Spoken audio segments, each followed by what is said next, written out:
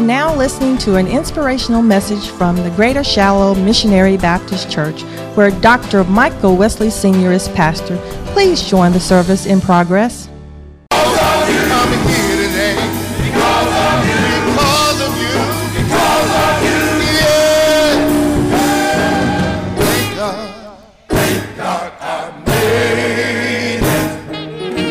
Thank you, Jesus. Thank God I made it.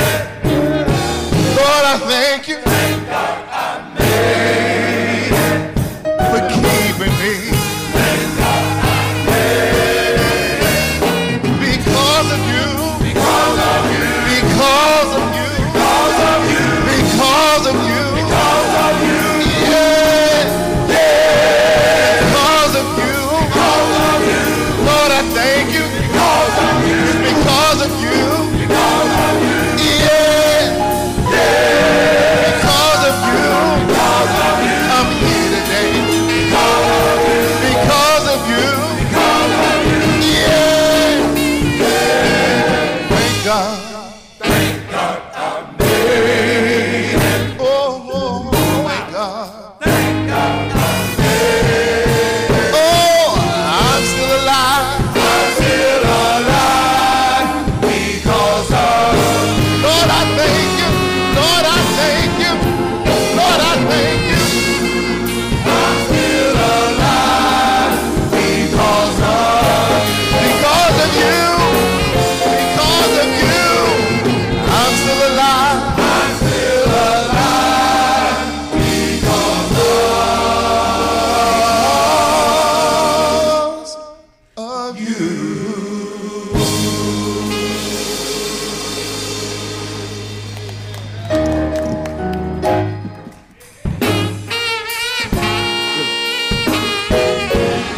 Sing one.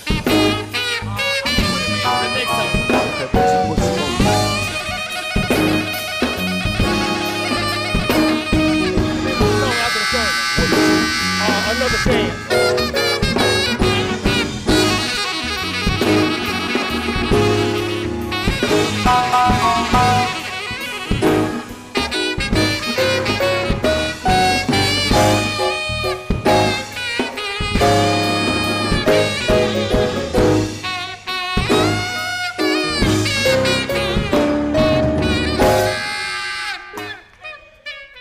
Because of you, I made it.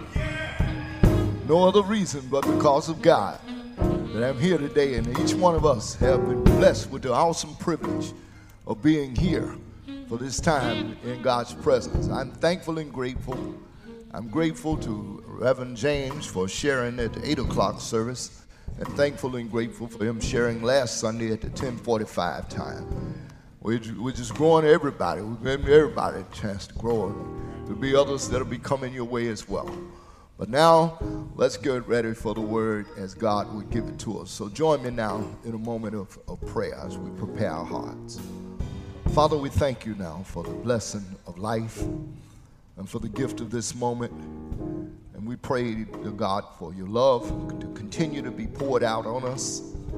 We thank you for mercy that you have shown us and grace that we have received even when we didn't deserve it.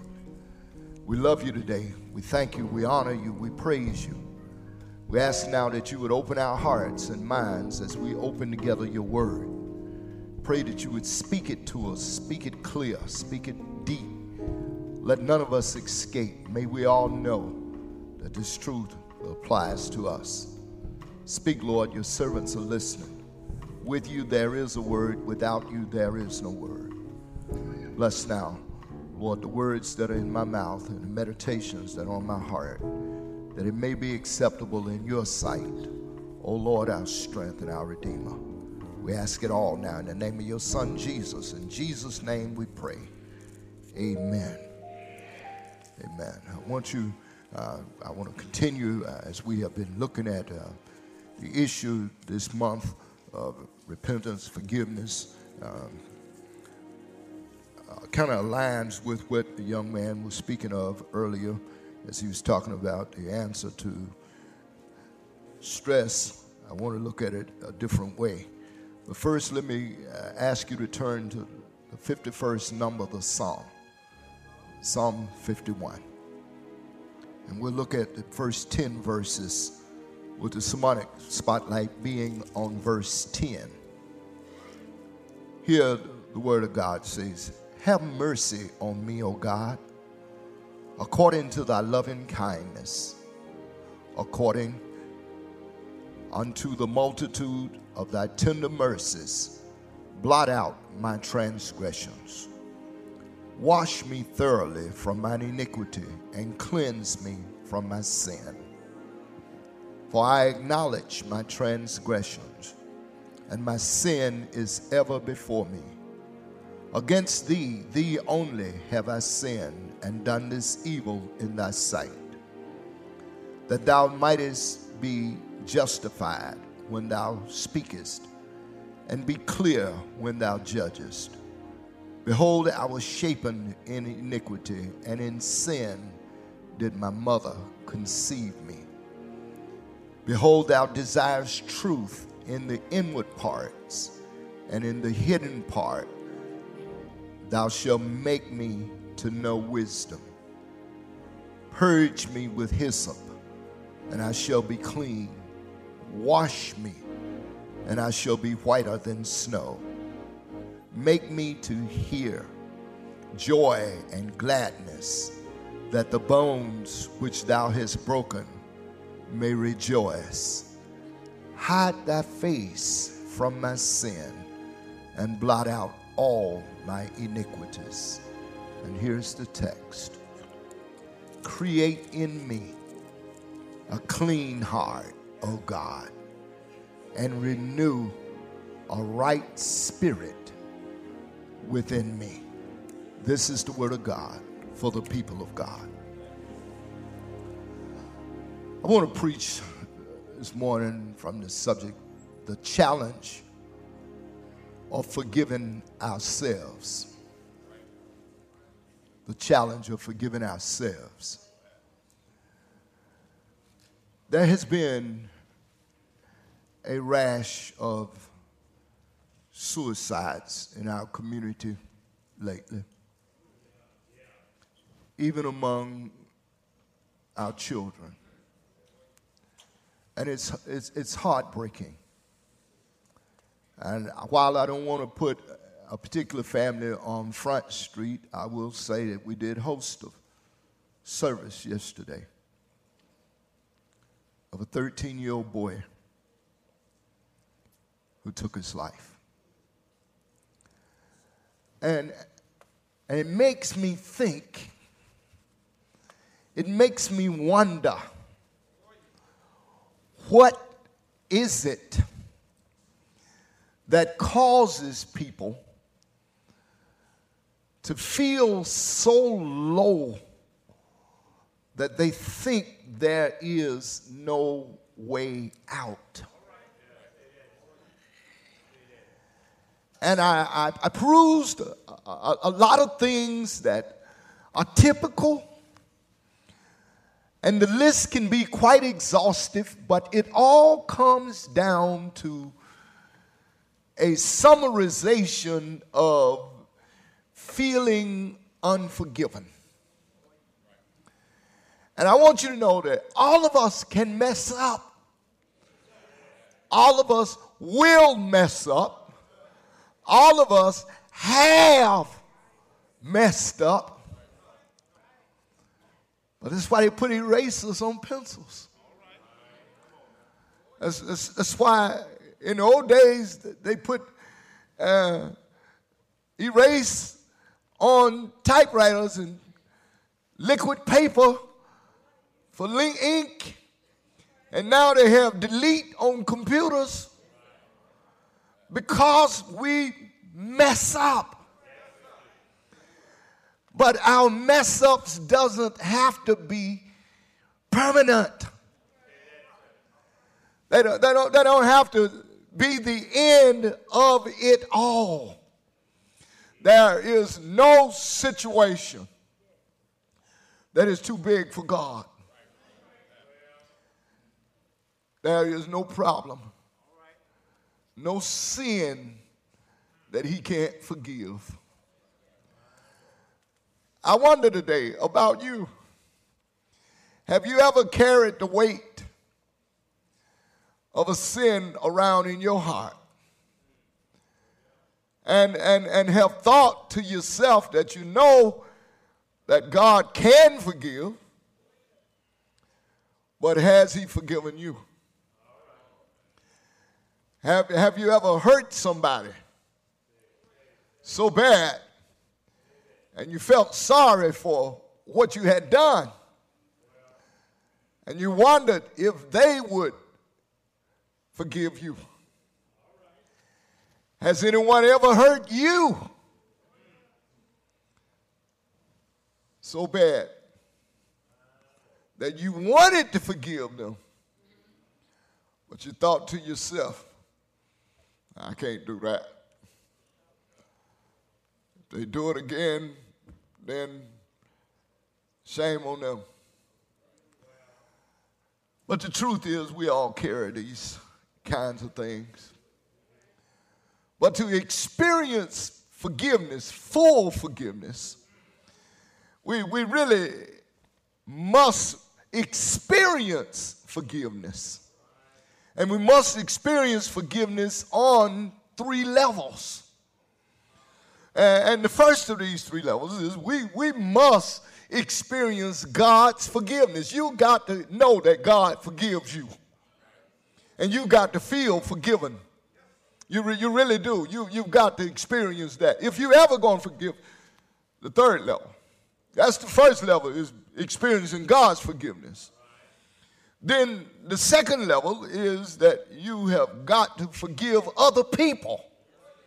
You've got to be able to release people. You cannot walk around with a grudge heavily on your heart and with a desire to do somebody else in all the time, even though they might have done you wrong, even though they might have done something that you feel they should not be forgiven for. But you got to remember, you've been forgiven. And in order for you to continue to be forgiven, you got to release somebody else. But there is the 3rd level. And the 3rd level is forgiving yourself. Now, you know what I know? You know what I know? What I know is it's okay to experience God's forgiveness. We can say, yeah, God, thank you for that. I need that. Thank you for your love. Thank you for your mercy. And we can think about and really seriously contemplate on forgiving someone else. But it becomes a horse of another color when we talk about forgiving ourselves. We are harder on us than anyone can ever be. No one can do you like you do you. And no one can ride you as deeply as you ride yourself. And when it comes to the thought of forgiving self, something gets twisted in our thinking. And it causes us to get messed up. Anybody can mess up. And I enumerate that. And that's what the text is all about. The one person that's listed in this text, that wrote the text, is David. And David was king. He wasn't always a king. He was a shepherd boy at one point, but he went into the palace and he started hanging around there and got noticed. And the Lord's work was at hand and he was positioning him, so he put him there. David and Jonathan became bosom buddies, best of friends. And Saul got jealous because he knew that Jonathan, his son, wasn't next in line. Although he was biologically in line, he could tell the spiritual handwriting was on David. And Saul tried to eliminate David. And because he wasn't able to successfully eliminate David as a young boy, he pursued him almost to the day he died.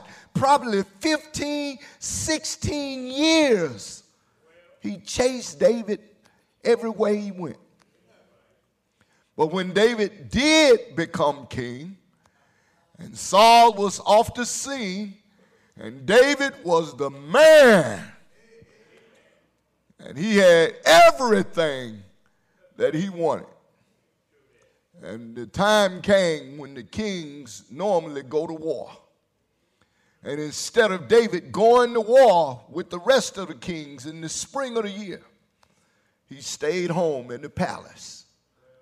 And one morning he was standing out on his balcony and he was stretching.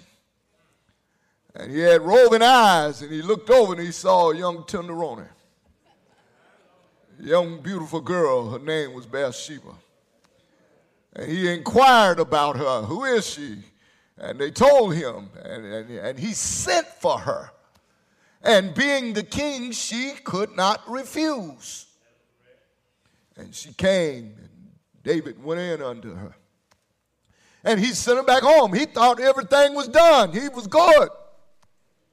Satisfied himself. But the girl ended up pregnant. And she sent David a message that she was pregnant. So David decided, well, let me fix this. Okay, and let this be on my record. So he sent into the battlefields where his soldiers were, and her husband was there. His name was Uriah. And he called for Uriah to come home for a weekend. The king has declared you off duty. You got a furlough. Come on in. Go home, spending the weekend with your wife. But Uriah was a committed soldier, and he wouldn't go home. David said, wait, come to my palace for a little while. Let's have a few glasses of wine. And David got Uriah drunk, said, now go home, be with your wife. Uriah wouldn't go. He said to David a few days later, I guess I better return to the battle where the rest of the soldiers are. How can I go home and sleep with my wife when all the Israel soldiers are out fighting the Lord's battle? Well, you can almost hear David cuss. Now, I know y'all are religious in here, but you can hear it. Use your sanctified imagination. And David said, all right, he don't want to cooperate, then I'll fix this. So he writes a letter to Joab, the captain of his army. And he says, I want you to put Uriah on the front line. I want you to observe the enemy soldiers and see where the strongest soldiers are. And put Uriah right in the battle where he is bound to be killed. And then David took his king's ring and he sealed the ring with his signature, making it official. Uriah was called, put in the heat of the battle.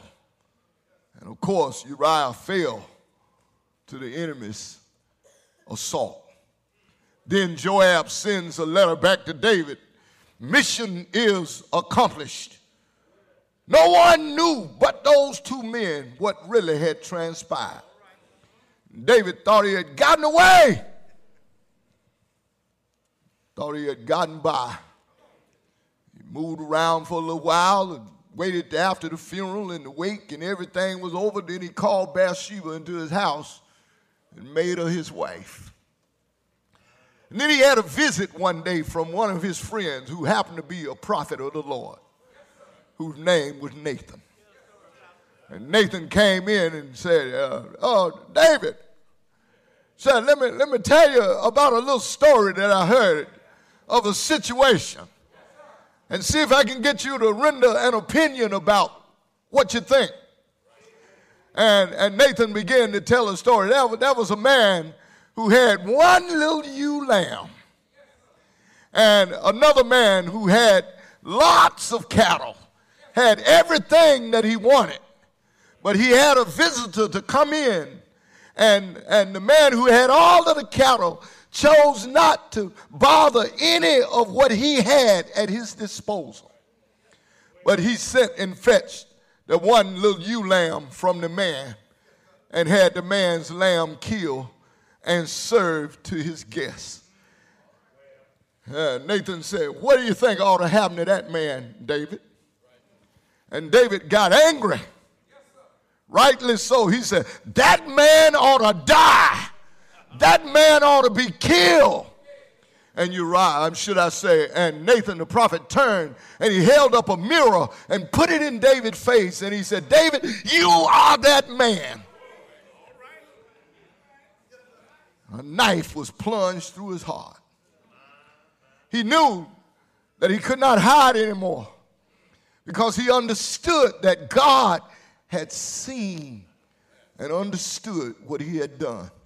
Now, what I like about David is rather than trying to continue the process of covering it up, he goes to the house of the Lord and he prays, and that's the subject of what's in the text, his prayer.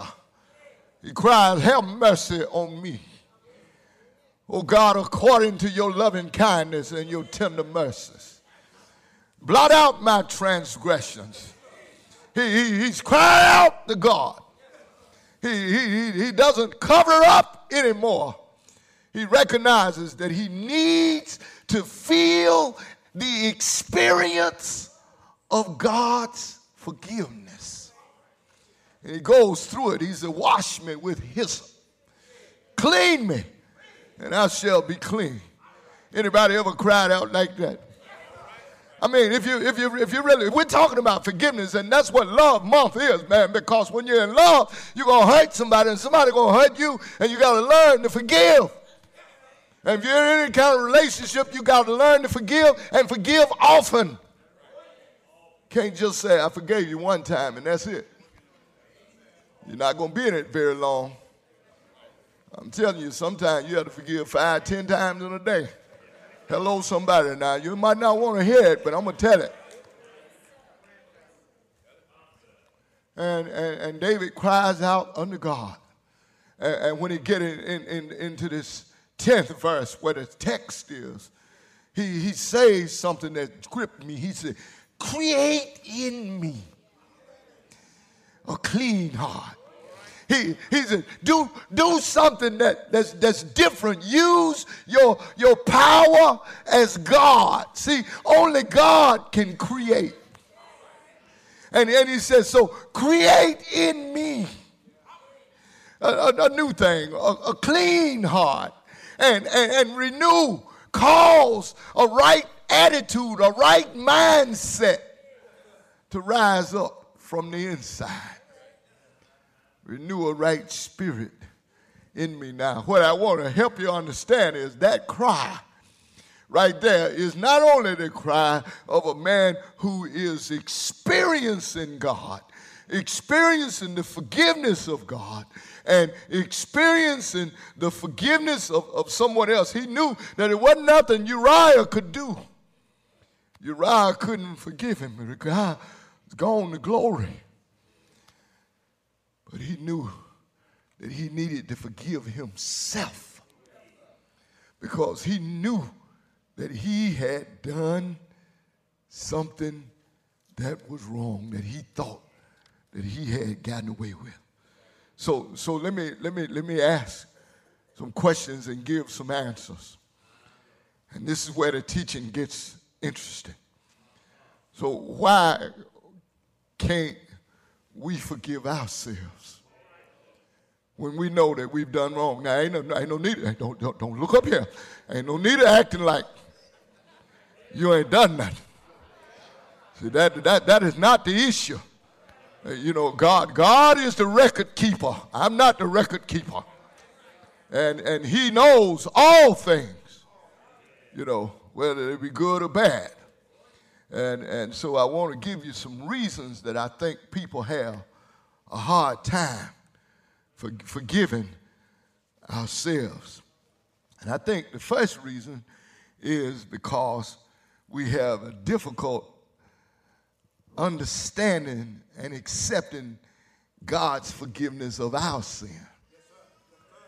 You know, see, we base our actions, we want to put God in the same boat as us.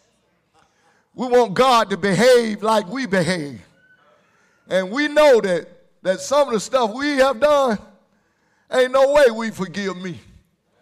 That's how we feel. Now, I had a brother, got 6 of them, but one went to glory. And in a conversation with the one that went to glory years ago, I was talking to him about this issue of forgiveness and salvation. I was early in preaching and all, and we'd have those conversations. And he said to me one day, he said, how can God forgive me? He said, you got to know, Mike, I was an 18-year-old boy sent across the waters to Vietnam as a soldier in the United States Army.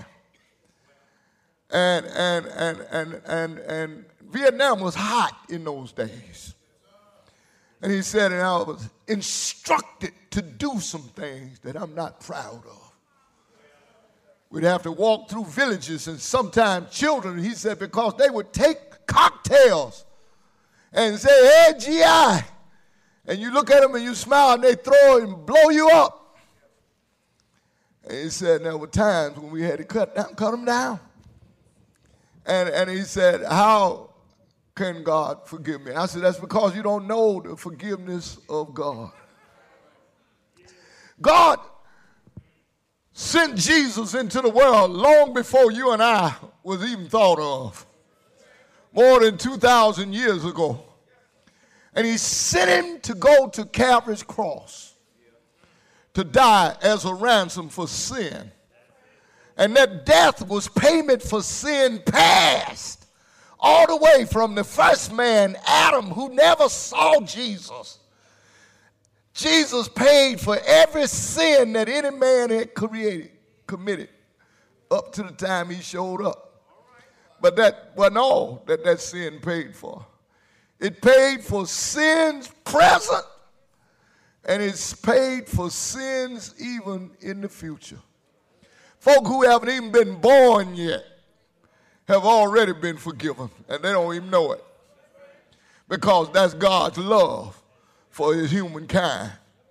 And so God forgives, and he's already forgiven you. You just don't realize that he's forgiven you. And sometimes we think, just like I was thinking about the little boy, man, that took his life. He just thought that there's no way out. And many people feel like they have no way out. And it's because we don't know the forgiveness of God. There's nothing you can do. I don't care how bad it is. I don't care how long you've been doing it. I don't care how long ago it was since you did it. You've got to understand the forgiving power of God in order to receive the ability to forgive yourself. That's the first thing I want you to understand. The second thing I want you to understand today is that we don't always experience forgiveness of ourselves. It's because we have difficult dealing with self-disappointment.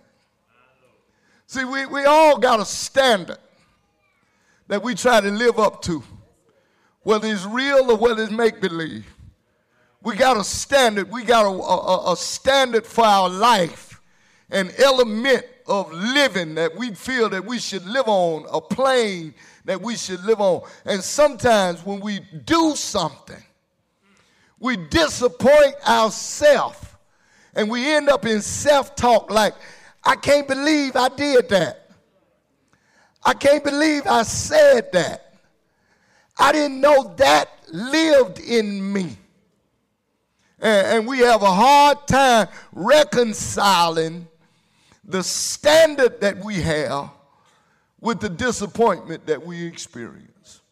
Have anybody in here ever said, I can't believe I said that? Man, you know, I used to be a school principal, man. I'd bring kids to the office sometimes. Man, why you in here? Well, she made me cuss her. I said, no, she didn't make you do that.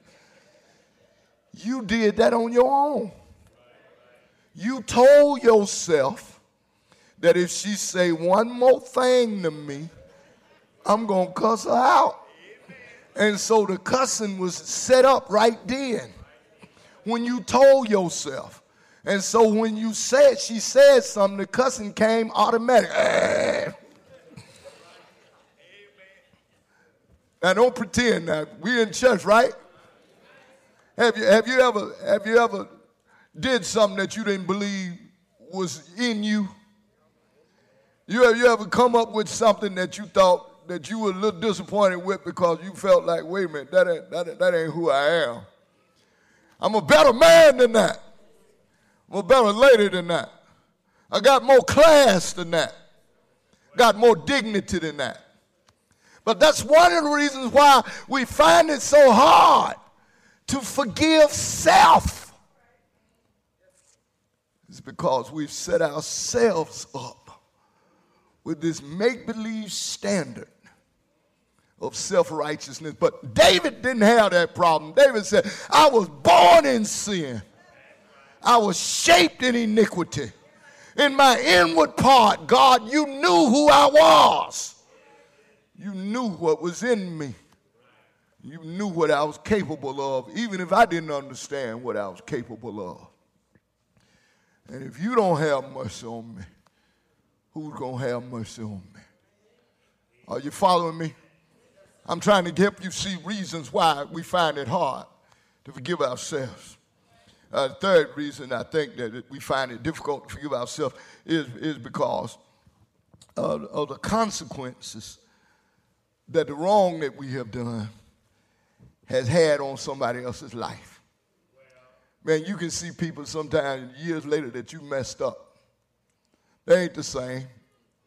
You know, I ain't going to mess with the ladies in here, this men thing, but I'm going to tell some of the ladies that you know you broke that boy heart when he was a young boy, and he ain't been right since. You know, you told him no, you sent him kicking rocks, you did all kinds of things, and he ain't been the same. He ain't been able to get himself together. He was crazy about you. He was Google-eyed, and you broke his heart. But then some of the boys, you know you've done some wicked things too now. You've hurt some people, and as a result of what has happened to people, you find it hard to forgive yourself. You mean I did that? You mean I went that far that I caused that level of pain or that kind of trauma in that person's life? I didn't intend to do it like that, but that is the result of it. And that sometimes can cause us not to be able to forgive myself. That's the fourth reason. And it's because we suffer within ourselves because of the wrong of our doing. I mean, years ago, we have these flashbacks, these pictures that just keep coming up. Years ago, when you were a kid, years ago when you wasn't thinking, when you wasn't wise enough, and it comes back to your mind, and the devil takes that, and he works on you and says, see, I thought you were saved. I thought you were a Christian. If you were a Christian, you wouldn't have acted like that. Why you behave like that? And he wants to keep you locked down. I say all the time, the devil wants to be an instigator to get you in trouble and a pallbearer to take you out. Sometimes our own wrongdoing and the feelings we have about it will cause us not to release ourselves for forgiveness. Man, this need to be on worldwide television, and it will be. And so, because people need to understand what I'm telling you today. This is what's tearing up people, is internal guilt. And because people haven't been able to release themselves, consequently, they're willing to do further. Let me tell you something else. Number 5.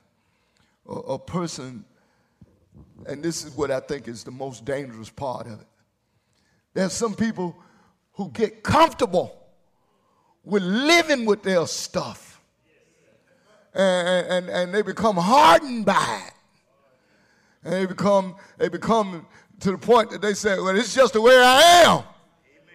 And since you think I'm like that, let me show you. And they go another step further and they do other things to prove that they should not be forgiven. See, God, I told you I wasn't worth it. You know, it shows up in their prayers. Why you want to save me? Why you want to forgive me? I'm no good. Look what I just did. Look what I just thought. Look what I just been through again. And so when that kind of stuff happens, what we learn to do is to carry this excessive baggage. And we carry it around all day. We carry it around in our life. And consequently, it drags us down until we are depressed and feel disappointed, so much so. And we say to ourselves, we convince ourselves, how can I be forgiven when I live like this? So I want to ask the second question, not just why we can't forgive ourselves, but what happens in a person's life when they cannot forgive themselves. What happens? I'm going to give you 7 things I want you to write down. These are 7 questions that I think are very important for you to know, because this is what people need to ask themselves if they really want to break out of this struggle. And that's why I titled this sermon, the consequences of forgiving self, the challenges of forgiving yourself. It is a challenge. What happens to people when they cannot forgive themselves? 1, they continually punish themselves in a way, in one way or another. People beat themselves up. People do it. Man, I think about loved ones. I think about relatives. I think about friends. I think about people, past and present, that I know you can't hardly get through to them because they constantly find ways to beat themselves up and to punish themselves, condemn themselves, constantly attracting around themselves bad relationships. You ever known girlfriends like that? You try to help her get out one situation and turn around and get right back in the same kind of situation. Seem to date the same kind of guys. And you say, girl, you ain't learned yet. But he likes me. Yeah, but he gonna kill you too if you ain't careful. Okay. Second thing people do is they live with a cloud of uncertainty about themselves. Always this dark cloud that's hanging over their head. And as a result of that, you know what they do? They develop low self-esteem. When you live, man, and you got this constant cloud of gloom around you, and no matter where you go, it's still there. You know, at least if you're driving on the road and it's physically raining, if you drive long enough, you hope that you'll run out of it. But when you're living under this cloud of depression and self-hatred, you can't seem to get away from it. And the physical effects that it takes on life. People constantly have headaches, constantly have stomach ache. You know, you heard people say, you make me sick. That's literally the truth. People can give you a pain. You're a pain in. And literally, a physical pain will show up. It will feel like that. That's what happens when people can't forgive themselves. So what do we do? I want to give you these questions again that people should ask if they want to get out. First, why should I continue to condemn myself when God doesn't? That's where you need to start. That's what I think people need to ask themselves. Why do I need to continue to beat me up and to crush myself when that's not how God looks at me? That's not what God does. God reaches out. God says, I love you. I've forgiven you. I've come that you might have life and have it more abundantly.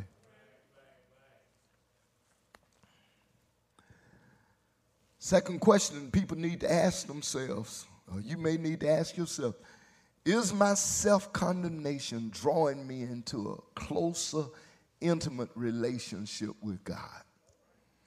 What am I gaining from this? My beating me up, my cussing me, my putting me down, is that making God love me more?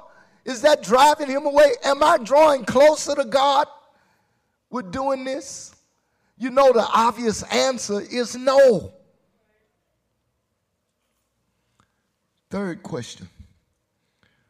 What good am I doing by continually condemning myself? What good am I doing to other people? You know what happens, don't you? You continue to put yourself down, and every time you go around other people, they start shying away from you. Because people don't want to be around that all the time.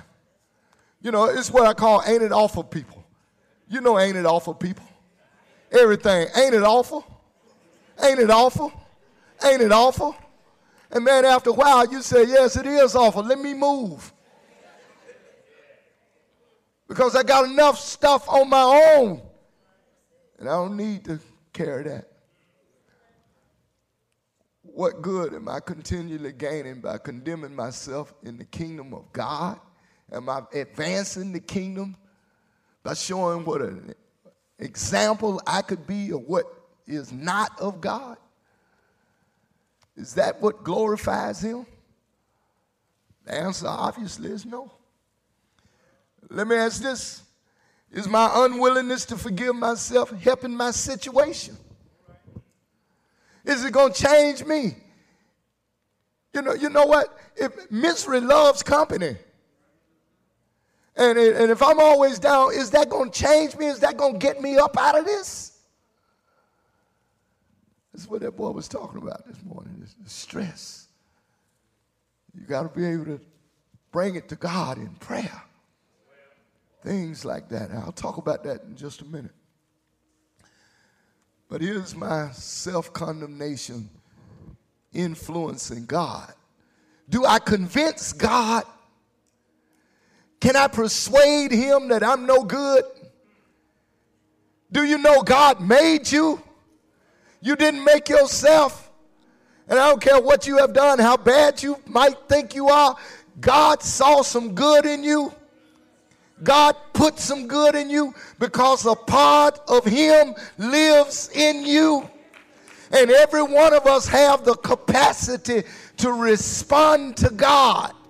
He built us with a room that only he can live in.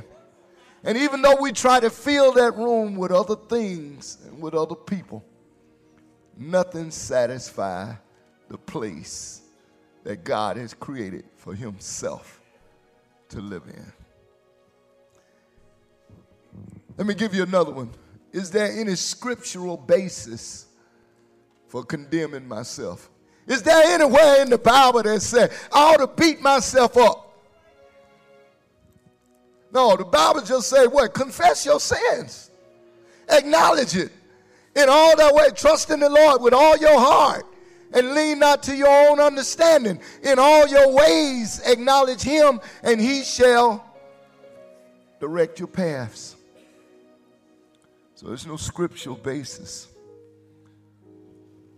Last question. I'm going to let you out in a minute.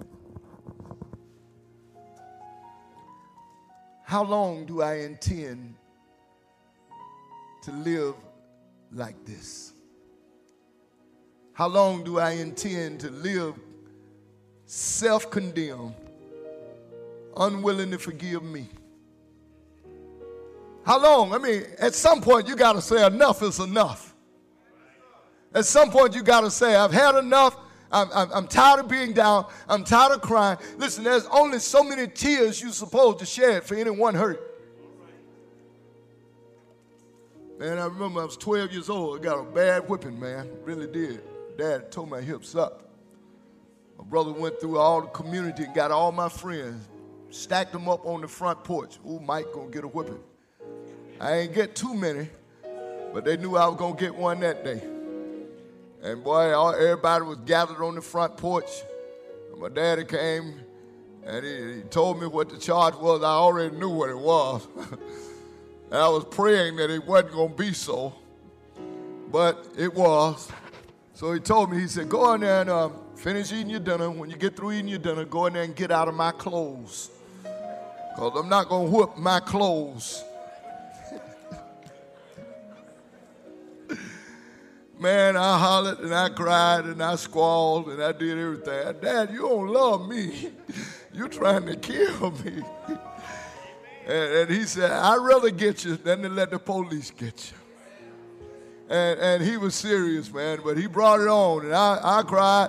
Listen, that's been over 60 plus years ago, and I don't cry no more, but I never forgot it.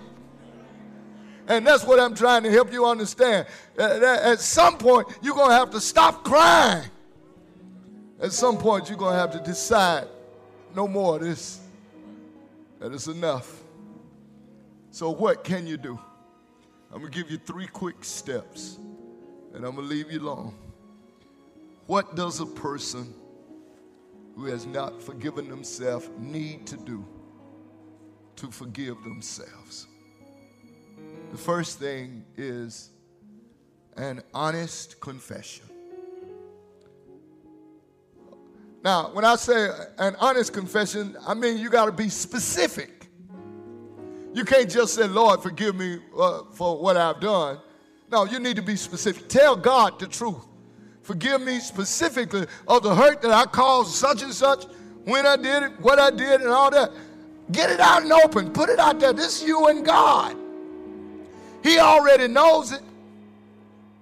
You need to confess it honestly and openly. The second thing you need to do is reaffirm your faith in God's promise that he will forgive your sins. You just need to just simply say, God, I thank you that you are a forgiving God, that you have promised that you would forgive me of my sin, and I accept your forgiveness. And do you know that that's the hard thing for some people to do, is to accept something from somebody else? Some people can't even accept an apology from someone else.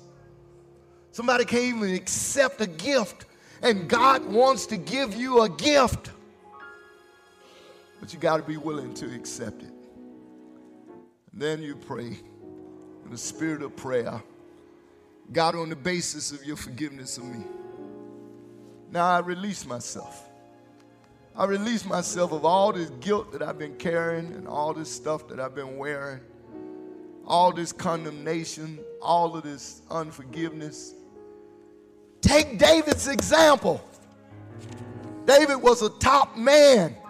He was the top man in Israel, but he wasn't so big that he couldn't go to God and lay it out. Have mercy on me, according to your loving kindness, tender mercies. Blot out my transgression. He goes on to say, I'm guilty of bloodthirstiness. And he goes on to say, and if you forgive me, then I'll turn around and teach other people how they can be forgiven. And that's what God wants from us. And I know somebody said, oh, that sounds so simple, Pastor. Well, it is. Let me give you one more thing you ought to do. Find your favorite mirror and get in that mirror and look at yourself in the mirror and tell yourself that you've forgiven yourself. And do like Snow White, mirror, mirror on the wall. Who's the fairest of them all? And God will speak and say, you are because you have done what I have required you to do. And now guess what will happen? God will give you another chance. Not just a second chance, another chance. See, that's what another chance is about. It's not a second chance. I messed up the second chance after the first chance. So I need another chance. And tomorrow, after the day, I'll probably need another chance. And next week, I'll probably need another chance. And next month, I'll probably need another chance. And next year, I guarantee you, I'll need another chance. So don't try to put a limit on God. Just ask him to wash you and cleanse you and to give you another chance. This time we're going to open the doors of the church and give you an opportunity to make good on your faith and unite fellowship with this church. If it is so your desire, you can give your heart to God. You can give your hand to one of these, my brothers, and God will give you another chance. Can you say, I'm sorry? And that's what it is. I'm sorry. Listen at it. Please forgive me. Forgive me. That's how you talk. Clean me up. Jesus, I didn't mean to hurt you. Listen at that. Or desert you. 'Cause I love you so much. I admit that I did it. I didn't mean to let you down. Jesus, turn my life around and give me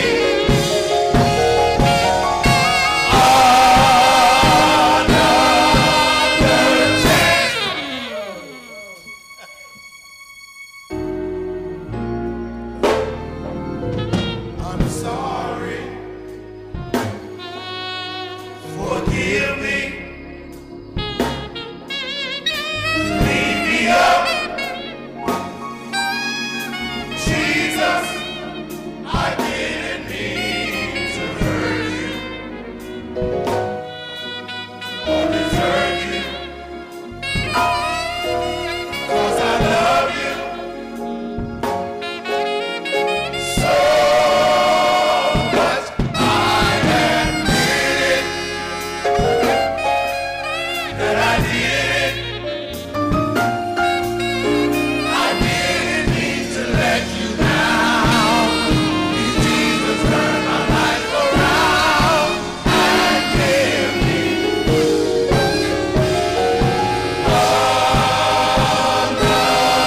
another chance.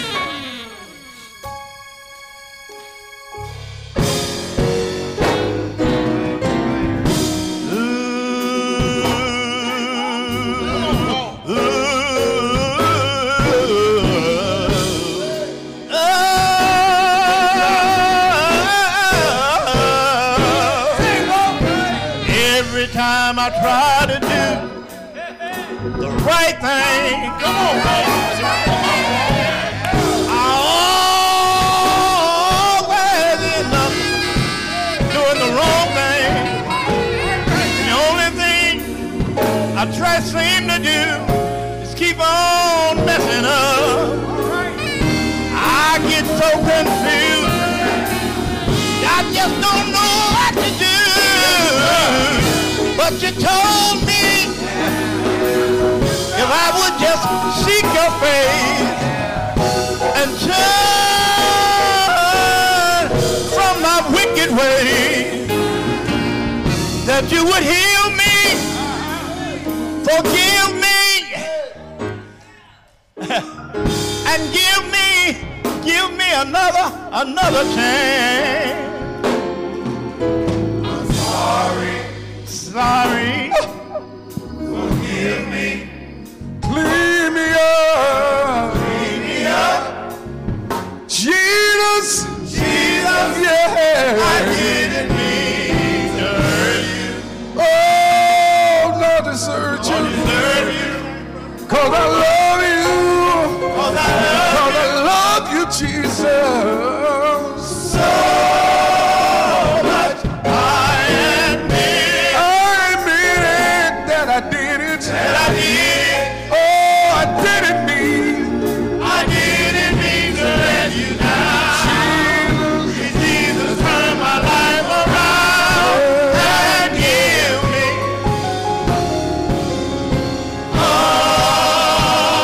another chance. Can I say it just one more time?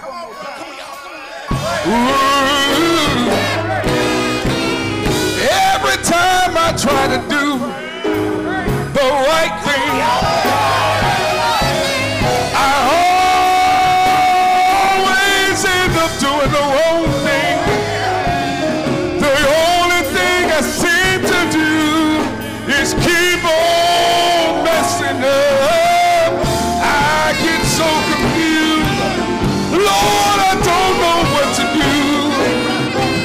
But you told me if I would just seek your face, turn from my wicked ways. You hear me, give me one more chance. Hey, I'm sorry. Forgive me. Clean me up, Jesus. I did Jesus. See, y'all gotta admit it. You gotta repent just like you. Say, Lord, I don't deserve you. Oh, 'cause I love you. I love you. I love you. I admit it, Lord. I admit That you did do it. that I did it.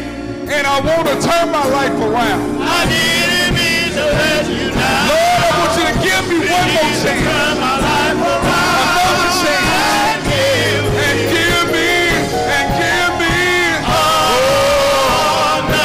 Another chance. just like Pastor preached earlier about David. Another chance. Some of y'all was in his shoes one day. And God want to let you know, despite your circumstances, despite your situations,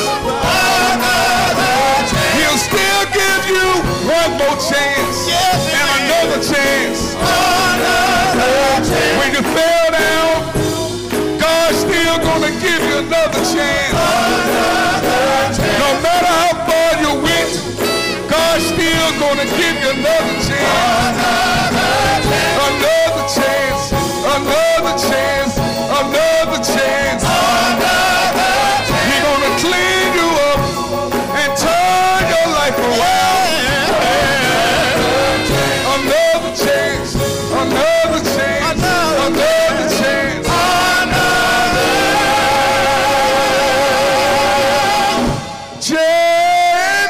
Chance, another